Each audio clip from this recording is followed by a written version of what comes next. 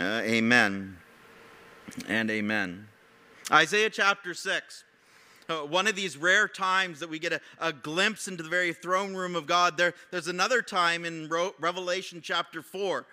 We see the same, very similar event take place in Revelation chapter 4, where John the Revelator goes into the very presence of a holy and righteous God again, and he hears these same words from the same creatures saying, "Holy, holy, holy is the Lord God Almighty, who was and who is to come."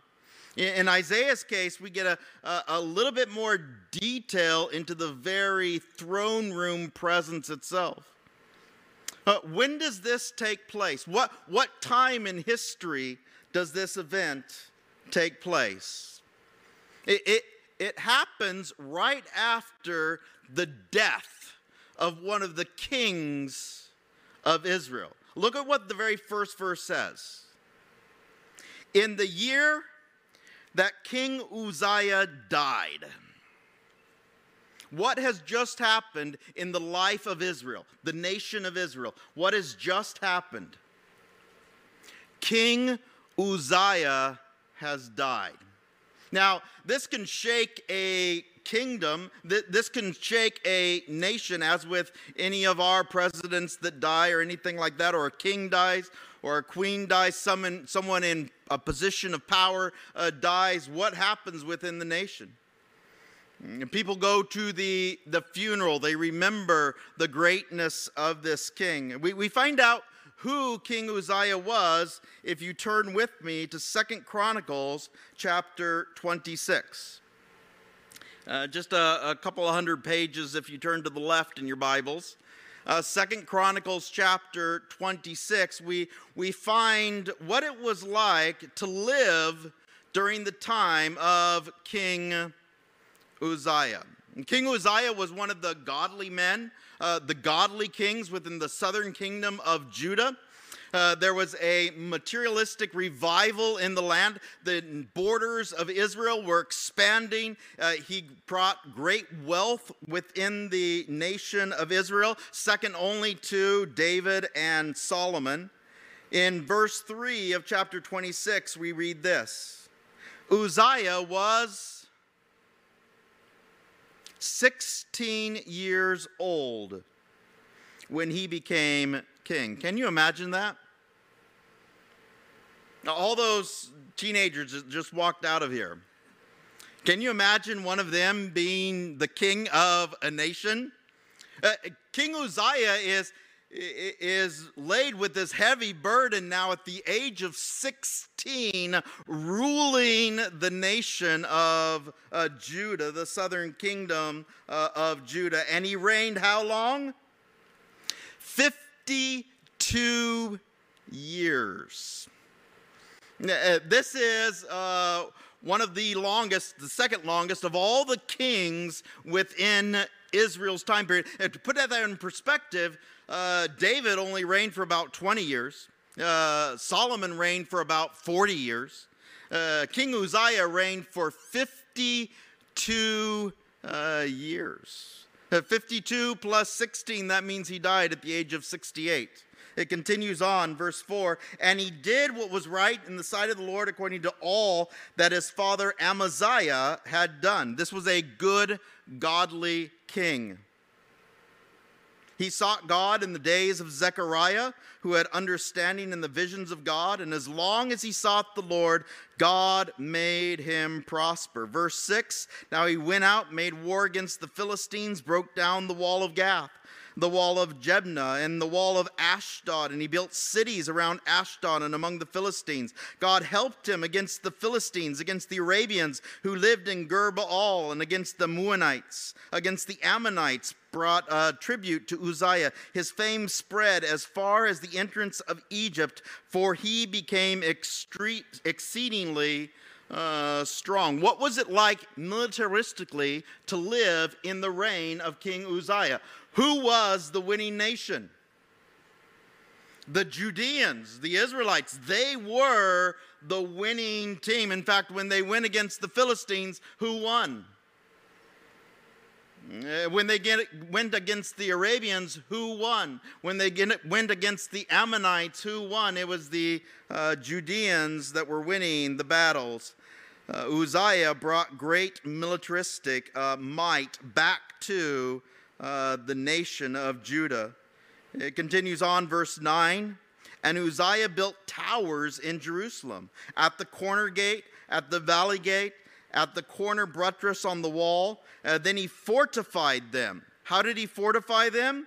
Also he built towers in the deserts. He dug many wells, for he had much livestock, both in the lowlands and in the plains. He also had farmers and vine dressers in the mountains and Carmel, for he loved the soil. Not only did he think of the defensive protection of Jerusalem itself, but he thought of the agricultural prosperity in the land of Israel as well. Not only did he fortify the previous broken down parts of the city walls, but he also planted much crops so that people would be fed. It says there at the very last of verse 10 there that he loved the soil. Verse 11, moreover, Uzziah had an army of fighting men who went out to war by companies according to the number of their roll, as prepared by Jael the scribe and Maaseiah the officer under the hand of Hananiah, one of the king's captains. And the total number of chief officers of the mighty men of valor was 2,600, and under their authority was an army of 307,500 that made war with great power to help the king against the enemy. A standing army of over 300,000 men, willing to lay their lives down for Israel. And when they went out into the battlefield, who won? Yeah, it was the Israelites that won. It continues on. Then Uzziah prepared for them, for the entire army, shields, spears, helmets, body armor, bows, slings to cast stones. He made devices in Jerusalem invented by skillful man to be on the towers and the corners to shoot arrows and large stones. Do you understand what these are? Do you understand the mechanical marvel of what Uzziah is doing, not only with his army, equipping them with the best equipment, but on the very top of all the towers in Jerusalem, if you were an army coming to attack, you would see those large ballistas on the towers. You would see those large catapults that were pointed at your army.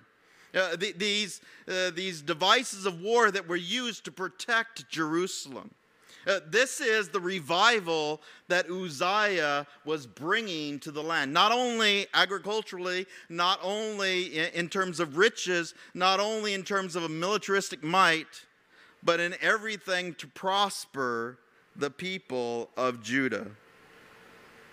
It continues on there in verse 15. He made devices in Jerusalem invented by skillful men to be on the towers, the corners, to shoot arrows, large stones. So his fame spread far and wide, for he was marvelously helped till he became strong. This was the pinnacle of what it was like to be in the kingdom during the reign of Uzziah. Prosperity all around until he became strong. Who had helped him to become to this strength of power? Who had helped him to become to this place where he was receiving and being able to provide for the people of Judah? Who helped him during these times? It was God. It was God that helped him. Unfortunately, verse 16 happens. Now, I wish we could stop here at verse 15 and say he was a great king. And yes, he was. But unfortunately, he looked at his own strength. Unfortunately, he looked at the things that he thought he had done for the nation of Judah. Verse 16, it continues on. Remember, this is King Uzziah, the one that has just died. Isaiah has gone into the presence of God. His king has just died. Verse 16, what does it say? But when he was strong, his heart was lifted up to his destruction. How horrible is that? All of us have faced this. When we no longer rely upon God. And I look out at my kingdom, however big it is, even if it's just a one-room apartment. I look out to my career, whatever it may be, my family, the money in my bank account, whatever it may be. And I say, look what I have done. And now, King Uzziah, he had a huge kingdom. He had repaired things and built things and done things in terms of his nation as a whole. And what did it lead to? His destruction. For he transgressed against the Lord his God by entering the temple of the Lord to burn incense on the altar of incense. Now, we look at this passage and we may say, well, what's the big deal? What's the big deal about the king, a godly man, having the right to go into the holy place and offer the incense? What's the big deal? You have to understand, this is the second area within the temple itself. There was three parts. There was the outer courts where the general populace would be. And then there was two parts within the temple itself that only the priests could go into. The first part was the holy place. And the priests would go in there literally daily. They would prepare the bread for the show table. They would prepare the incense and trim the wicks on the lampstands that were within the holy place. They would go in and tend to the holy things of God. And then there was, as all of you know, what was called the Holy of Holies. And this place was even more sacred. This place could only be entered once a year by the high priest. And it was the high priest's job to go into this Holy of Holies and offer sacrifice and offer and make sure that the sins of Israel were cleansed. Not only his own sins, but the sins of Israel as well. King Uzziah doesn't go into the Holy of Holies. King Uzziah goes into the holy place. And what does he do? He tries to offer incense. He goes into the holy place on his own terms. I'm the king. I can do this. Look at all the great things I've done for Judah. Look at all the great things I've done for God. Look at my strength, what I have done. Why can't I go into the holy place and offer incense? Verse 17. So Azariah the priest went in after him, and with him were 80 priests of the Lord, valiant men. And they withstood King Uzziah and said to him, "It is not for you, Uzziah, to burn incense to the Lord, but for the priests, the sons of Aaron. You're the king. We recognize you as the monarchy. We recognize you as the political power of Judah. But this is not your job. This is the priest's job alone. It is the job of the priests to offer the incense to God. Now it's amazing if you look at the history of Israel, the history of Judah, and you see this definition or the defining characteristic between the king and the priest. It's always separate. In every single case, it's always separate within the nation of Israel. There's a king and there's a priest. What tribe must the king come from? He must come from the tribe of Judah, right? Where did the priests come from? What tribe did they come from? They came from the tribe of Levi. Two separate tribes, two definitions of genealogy from where they came from. One from the line of David, the other from the line of Aaron. And the priests that are coming against King Uzziah, what are they saying? Only the sons of Aaron are allowed to do this. Only the sons of Aaron are allowed to do this. What are you doing offering incense in the holy place?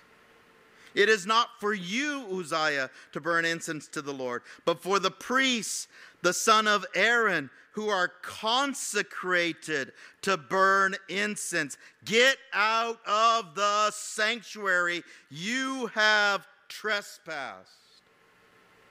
Do you understand the authority that the priests are having over? And yes, he was a good king. Yes, he was a wise king. But what had he done in coming to the holy place? Who defined how to enter the holy place in Uzziah's mind? It was Uzziah himself.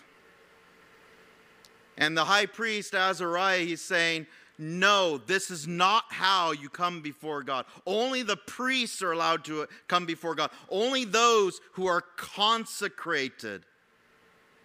Only those who have gone through the ritual steps to cleanse themselves of the sin in their lives, who have confessed their sins, who have provided a way, can do this offering. You have trespassed. You shall have no honor from the Lord God. And if it had stopped there, if Uzziah had repented and gone out, everything would have been okay. But in verse 19, he doesn't. What is he looking at?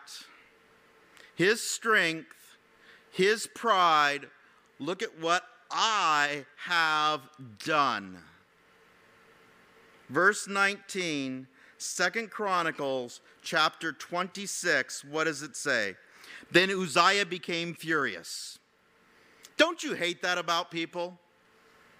That think they're in the wrong. I mean, you know they're in the wrong, but then they accuse you of being in the wrong. They somehow are able to twist the tables, right? And so Uzziah, he becomes furious to the priest. Who are you telling me what to do? I'm the king of Judah. I'm the one that put those ballistas on the towers. I'm the one that put those catapults on the towers. I'm the one that provides food for your tables. I'm the one that has a 300,000 man standing army in Judah. He becomes furious. And he had the censer in his hands to burn incense. And while he was angry with the priests, leprosy broke out on his forehead. I'm going to ask you a question. All of you know the answer. Who saw the leprosy? Who saw the leprosy? Every single person except Uzziah. Why? It's right there. Who can see it? Everybody except for Uzziah. Everybody saw his pride. Everybody saw his sin. Everybody saw what he was doing was wrong, except for whom? Uzziah. And he's the one getting angry, by the way. What are you doing accusing me? While he was angry with the priests, leprosy broke out on his forehead before the priests in the house of the Lord beside the incense altar. And Azariah, the chief priest, and all the priests looked at him, and there on his forehead he was leprous. So they thrust him out of that place. Indeed, he also hurried to get out because the Lord had struck him. Verse 21, King Uzziah was a leper until the day of his death. What has just happened in Isaiah chapter 6? The leper king has just died. The one who decided how he wanted to enter into the holy place. The one who was judged. The king, yes, he was in terms of political power and bringing the nation of Judah back to a place of wealth.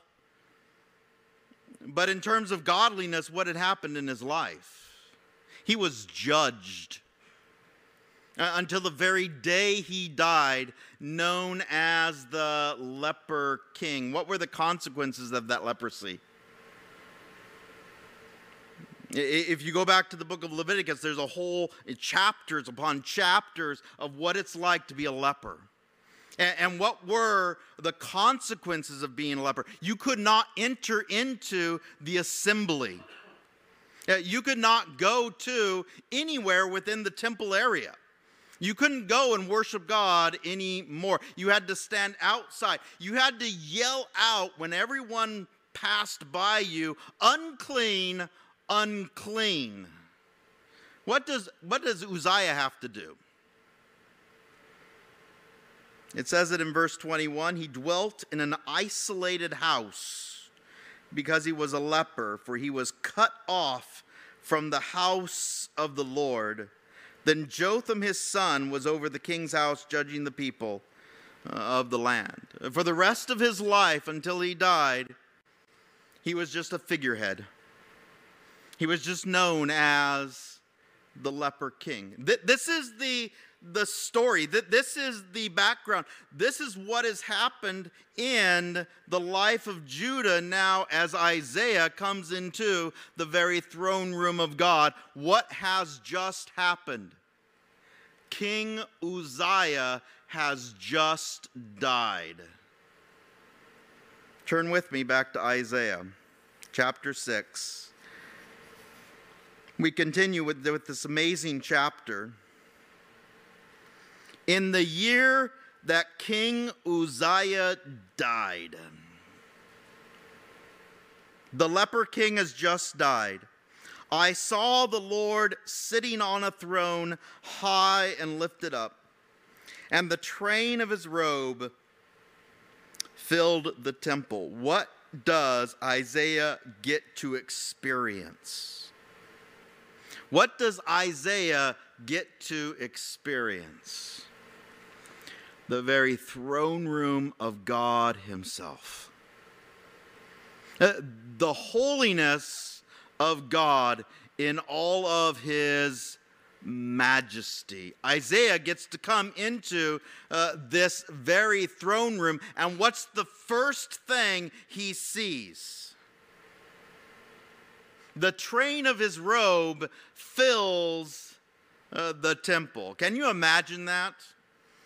We have a hard time in our culture understanding a monarchy or a king reign over a nation. But if you've ever seen a coronation, if you've ever seen a king walk down, whether it's the palace walls or a church or, in some kind of a ceremony, what does that king have on his shoulders? This long cape, right? And the bottom of that cape, the trailing edge of that cape is called the train.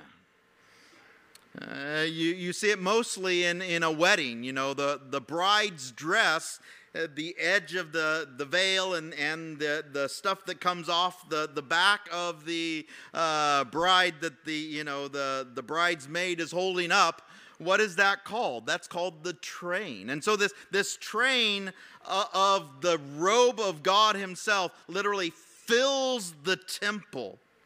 What else does Isaiah see? Above it stood seraphim. Now, this is the only time in the whole Bible where we have this word seraphim. It's described twice in this chapter. We see the word seraphim twice in this one instance. How does it describe the seraphim? These majestic beings, in fact, one of only two, groups that are categorized in all the Bible. We have the seraphim and the cherubim, and this is the group called the seraphim. And these seraphim were majestic beings, angels created by God for one sole purpose.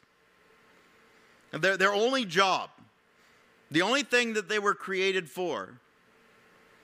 How does it describe them? With 2 wings, they covered their face. With 2, he covered his feet. And with 2, he flew. And one cried to another and said. Now, picture what these seraphim look like. How many wings do they have? 6. How many do they need to fly with? Only 2, just like hummingbirds, just like, birds, They only need 2. Why did God create them with 6? What do they have to do with the other 4 wings? They have to cover their eyes. They have to cover their feet in the presence of a holy and righteous God. And they hover around the very throne room of God, these majestic beings. And what do they say over and over and over again? Without boredom, without true, repetition in terms of, a rut, but in true sincerity, over and over and over again, saying, holy, holy, holy. What does it continue to say? Is the Lord of hosts. Have you ever thought of the attributes of God? We love the attributes of God. We love his love, right? We love his omnipotence and his, omniscience and all the things that define God.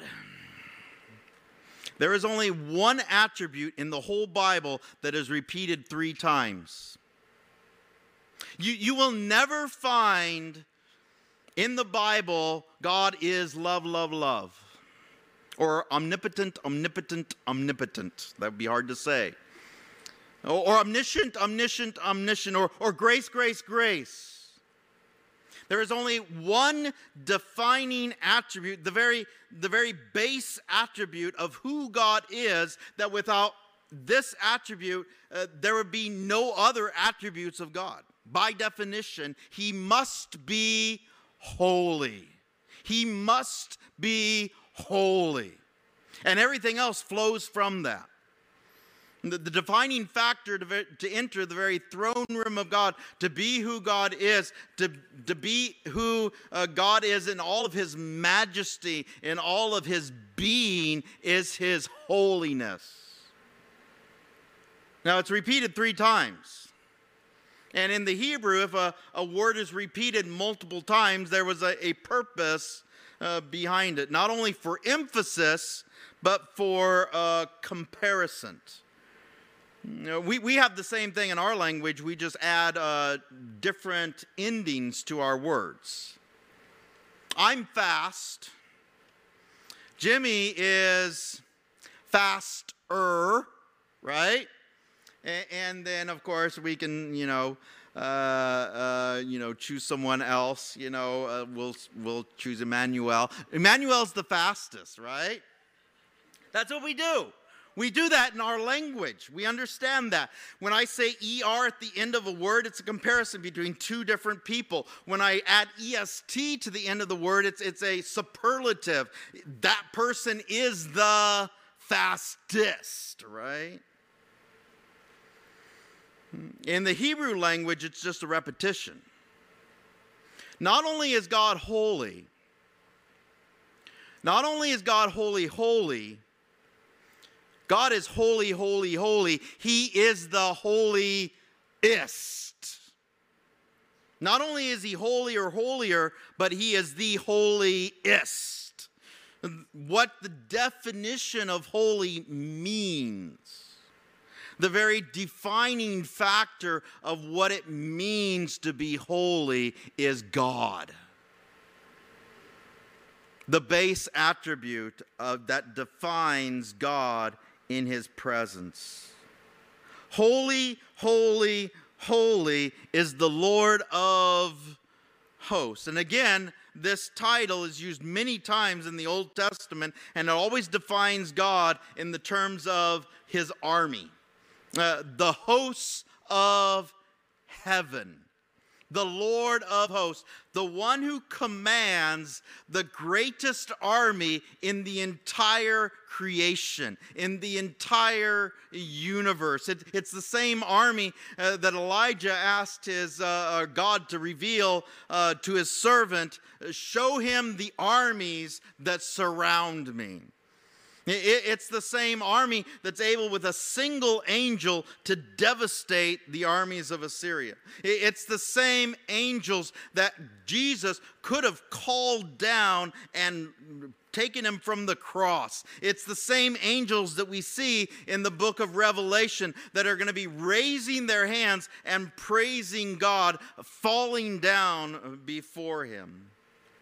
This is the Lord of hosts, the Lord of the heaven's armies, much greater than a 300,000 man standing army, by the way. Holy, holy, holy is the Lord of hosts. The whole earth is full of his glory. Now, in other translations, if you look at the actual, Hebrew here, it says the earth cannot even contain his glory. Or if his glory were to come to the earth, it would overflow the earth itself. There's so much glory, it would overwhelm us as it does to Isaiah. The holiness of God shown through his glory and who he is. The very train of his robe filling the temple, the holiness of God radiating out, his glory literally filling the earth. And what happens? Verse 4. And the posts of the door were shaken by the voice of him who spoke, and the house was filled with smoke. Who has just spoken? This isn't God. This is the seraphim. When the seraphim are speaking, much like the angel in Revelation chapter 10 that utters the seven thunders and the earth shakes, the same thing is happening here. These seraphim that are proclaiming, holy, holy, holy is the Lord of hosts. What happens to the very foundations of the temple itself? They're shaking. The very place where God is dwelling at this time is shaking. This temple that was built by King Solomon, by the way, is shaking to its very foundations. What does it smell like? We see the visual, we see the glory of God. We see the train of his robe. We hear the seraphim and the reverberations, the sound of what it's like to hear holy, holy, holy, literally shaking the temple itself. What does it smell like? What kind of smoke is in this place? What kind of smoke? That's what it says there. Verse 4 at the very end, it says, and the house was filled with smoke. What smoke is coming into the holy place? This is the altar of incense. This is if you've ever been to a Catholic funeral or a Catholic ceremony where the priest would have some type of a urn, right? A circular object. They would put in the incense.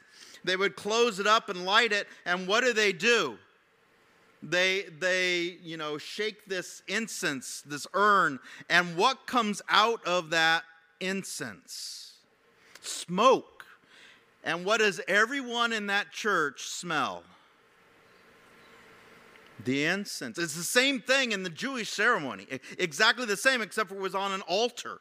A 18-inch by 18-inch altar that had a special formula of the incense that could only be used throughout all of Israel, only used for this one purpose, to worship God.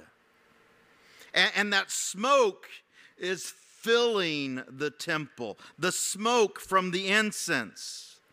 What had Uzziah just done? What had Uzziah earlier in his life done?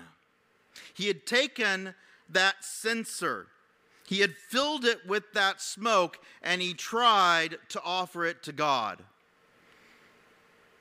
And what had happened to him? Leprosy, middle of his forehead. Cut off from the house of Israel for the rest of his life. Do you understand the trepidation that Isaiah now feels? In fact, in verse 5, we get his very words. What does he say? He understands the significance of this. I'm in the presence of a holy and righteous God. Now, I'm in the presence of the God that I worship, the God that I've been taught about since my youth. But now I'm standing before him in all of his holiness. And what does he say? Woe is me. Woe is me, right? For I am undone. Isaiah knows who he is. He understands that he is not holy, that he is a sinner, that he has done sinful things and has no right in his own ability to come before God. What does he say? Woe is me, for I am undone, because I am a man of unclean lips. What is Isaiah saying about himself? Now, I've spoken bad things. I've said bad things. I've lied. I've cheated with my mouth. I have said things that are not true. My lips are unclean. Just like James says in the New Testament. What's the easiest part of the body that can cause sin? It's our mouth, right? So easy, it's untamed, right? And Isaiah understands that. What else does he say? And I dwell in the midst of a people of unclean lips.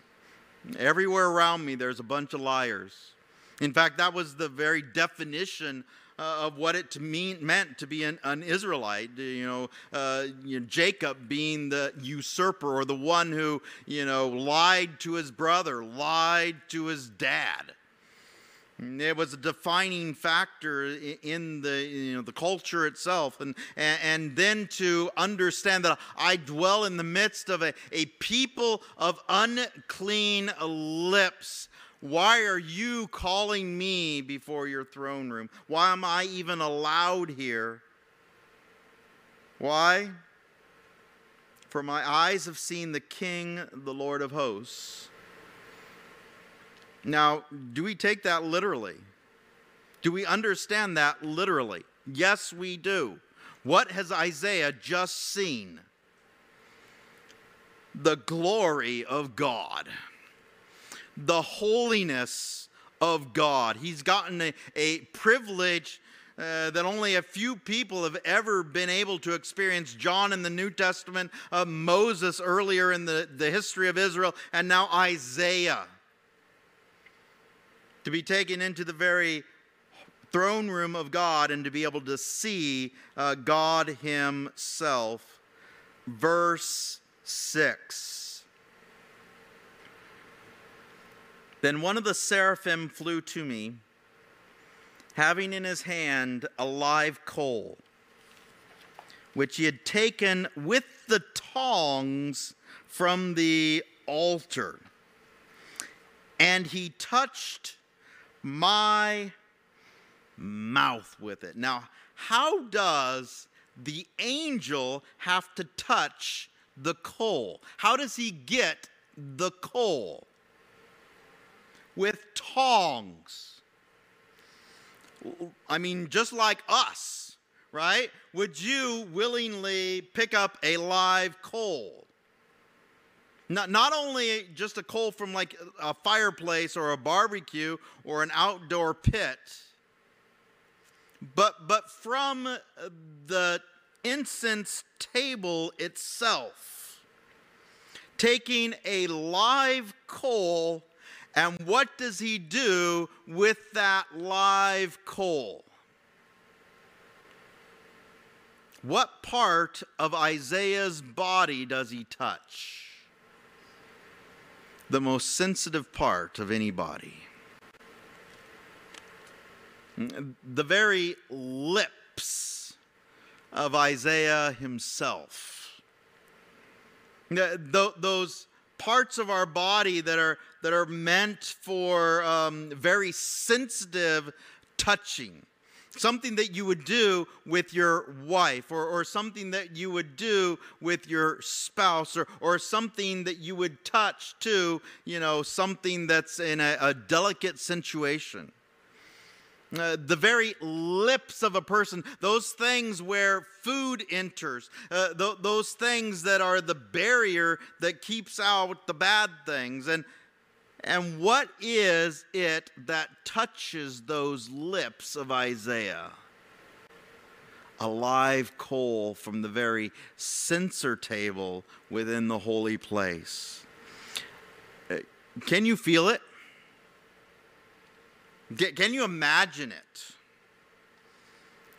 it? Can you smell it? What that would be like?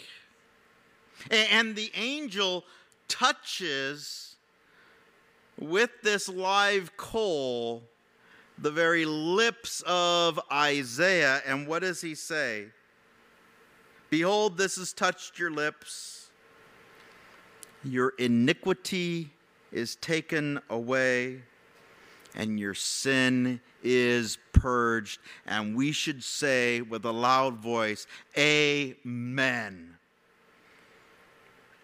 Isaiah, he had seen what had happened to King Uzziah. He had seen what had happened to his king when he entered into the throne room with an unholy attitude, with a I am right, everybody else is wrong attitude, with pride in his heart. And Isaiah, he understands. I myself need to be cleansed. I myself need to be clean coming before God. And what does the angel say?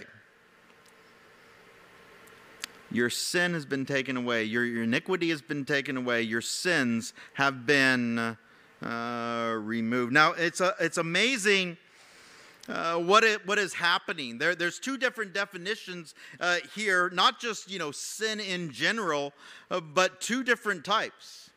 We see this word iniquity, a sin that I purposely commit, sin that I have chosen to commit. I say something knowing that when I say it, it is wrong.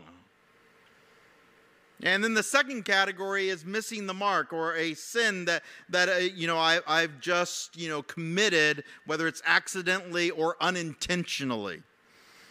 Both of these categories of sin, iniquity and sin, are purged from Isaiah. What does it continue to say? I love this passage. Because the very definition of what the word purge means goes all the way back to the book of Genesis. We have these defining words within the Old Testament that clarify us in stark, very visual imagery of what it is like. This word purge here, or this word forgiven, literally means kafar. And it goes all the way back to Genesis chapter 6. In fact, let me read for you what Genesis chapter 6 says. In Genesis chapter 6, verse 14, it says this. And you'll know the story right away. Make yourself an ark of gopher wood. Make rooms in the ark and kafar it inside and out with pitch. What does your English word say there? It says cover, right? Now, you can imagine this in terms of the ark itself, Noah and the ark, this huge boat that was built by Noah, taking 120 years. On the outside of this ark, after they had built it with gopher wood, of course, there's, the planks and all the wood, there's still seams in this ark. And so to make it waterproof, what did Noah put on the outside? Pitch or tar. And he covers the whole outside. He kafars the whole outside of the ark with this pitch. And what does that pitch do as it covers the ark when the rains come and the floods come? Now the ark will float. It could have floated for a while without it, right? Gopher wood and, wood in general. But what would have happened eventually during those 40 days? Yeah, water would have started sinking in, right? Through the little cracks in the gopher wood, right? But the pitch, the tar was purposely put on the outside of this ark, kafar, covering the outside of the ark. The same exact word is used here in Isaiah chapter 6:10 for covering or purging of my sins. I now can float. I now can survive the flood. Do you see that picture? Who's inside the ark? 8 people and 2 of every animal, except for the clean animals, which there's 7 pairs of. Those are the ones that are covered or secure or have their, outside of their ark covered with this pitch. This same exact word is used here in Isaiah chapter 6 to describe what it means to have our sins taken away and purged. Now, what does this lead up all to? And we can stop here if we wanted to, but Isaiah does not. He understands that the only way to enter into the holy place is on God's terms, not mine. Not King Uzziah's terms, not someone who's made up a bunch of rules, but upon God's terms only can I enter into the very throne room of God. His lips have been touched with that live coal. His iniquity has been taken away. His sins have been purged. And then what happens in the very next verse? And I love this. What does verse 8 say? Also I heard the voice of the Lord saying, whom shall I send?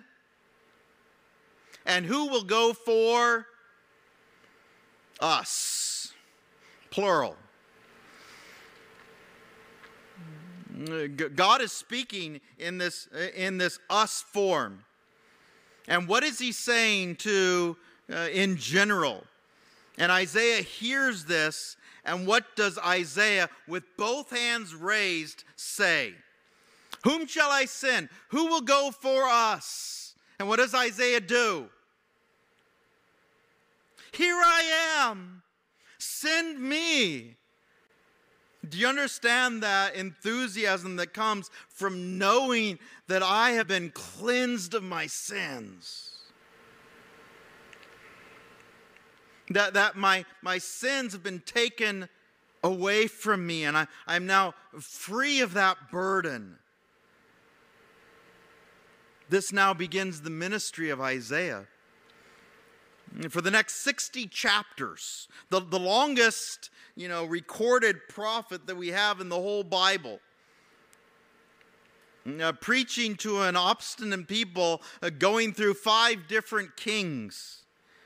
The greatest of all the prophets in terms of the prophesying of what's going to happen to the Messiah and the Messiah's birth and his crucifixion and everything that's in between in his life. To stand before as he describes it, an obstinate people who are a bunch of liars. And then to go before them day after day after day and present now the truth of God's word, and to record it in this amazing book. Here I am, send me.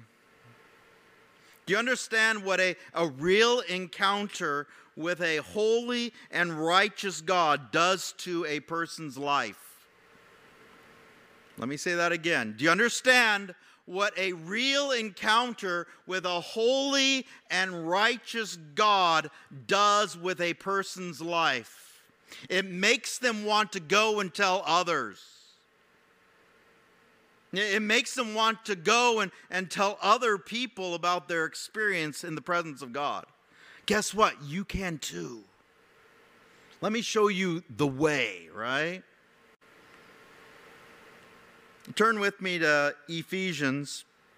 Now, by the way, there's a kind of a two-parter in this, and you have to come back on Sunday to get the rest of it, and hopefully this will be a good segue here. But come back on Sunday, because we're actually going to see a different perspective on the throne room of God and what it does in a person's life as well. But the very first aspect of what it does in a person's life, coming into the very throne room of God, it makes us say, "Here I am, send me."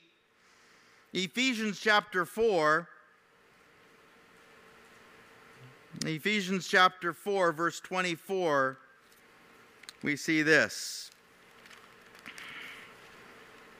And I love these 2 last verses that we're going to be seeing from the book of Ephesians here.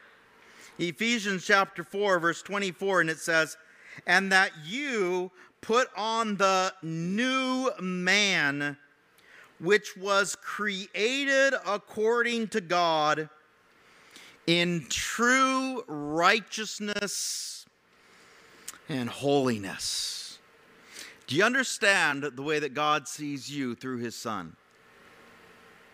How does God see you through his Son? In true righteousness and holiness. Do you understand that's what God does when he changes a person's life through the blood of Jesus Christ? That kafar.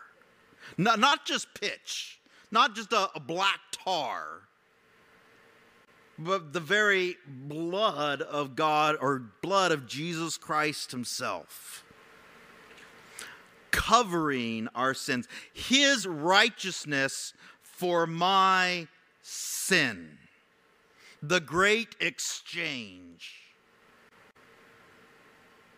He makes us in true righteousness and holiness. Or if we go back just to the previous verse, probably just one page to the left, at Ephesians chapter 3, verse 12, it says, "In whom we have a boldness and access with confidence through faith in him." Do you understand? Now, Uzziah had boldness.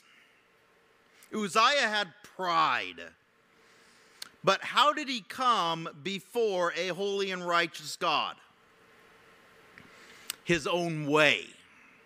This is how I'm going to do it, and nobody's going to tell me any different. The difference between Uzziah and Isaiah is that Isaiah understood who he was standing before. A holy and righteous God. The God who is holy. Excuse me.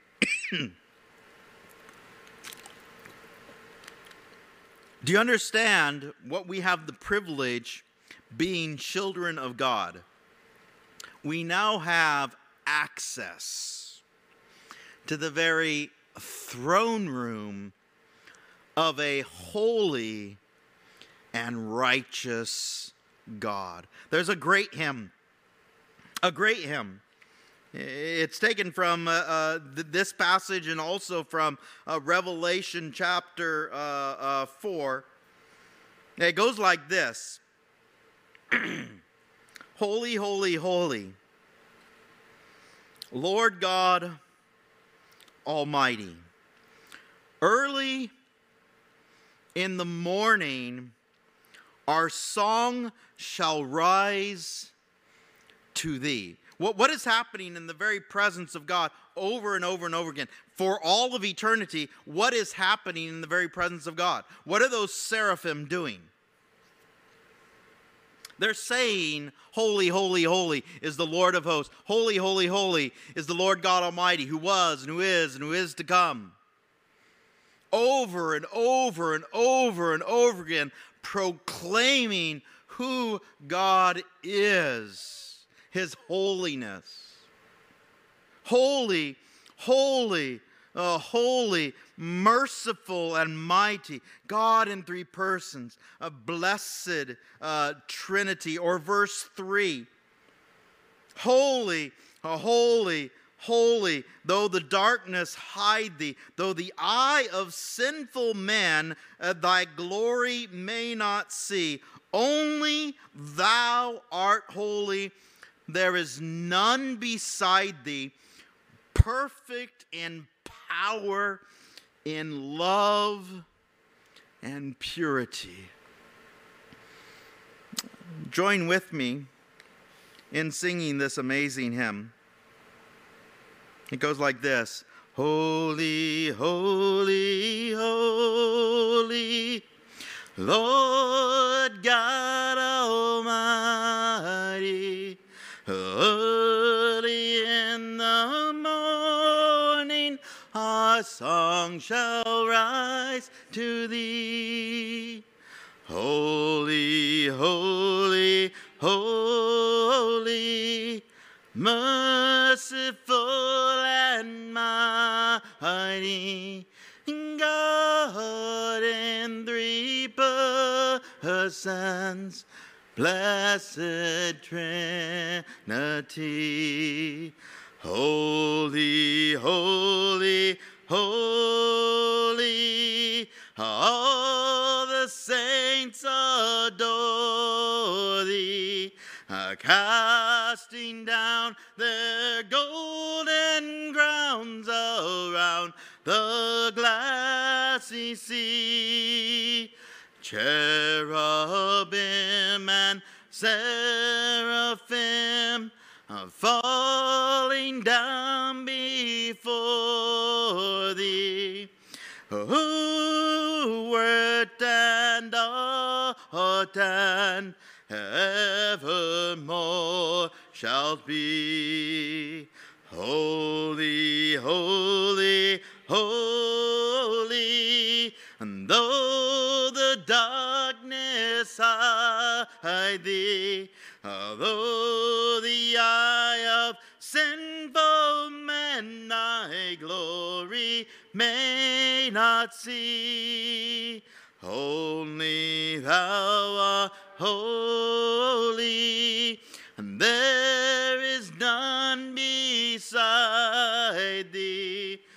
Perfect in power, in love and purity. Last verse. Holy, holy, holy, Lord God Almighty. All thy works shall praise thy name in earth and sky and sea. Holy, holy, holy, merciful and mighty, God in three persons, blessed Trinity. And so, Father, we thank you. We thank you that we have an access to your very throne room. Lord, we ask that we would never have the heart of Uzziah, that we would never try to come to you on our own terms, but help us to be humble and understand that it's always through your Son, that it is always because of his holiness that we can come before you. And then we can boldly have access to your throne room. We thank you that you have provided a way. We thank you that you have provided the way through your Son. We thank you that we can come even now here on this earth. Every time we talk to you, every time we pray, every time we bring our requests to you, every time we bring our thanksgivings to you, every time we bring our sacrifices of praise, we get a glimpse into the very throne room of a holy and righteous God. And Lord, we thank you for that. We thank you for that, Lord. Help us truly to understand the privilege that we have to be called your children and to have access into your very throne room. Lord, we thank you, we thank you, we thank you, we thank you, because you are holy, holy, holy. We love you in Jesus' name. We pray. Amen and amen and amen.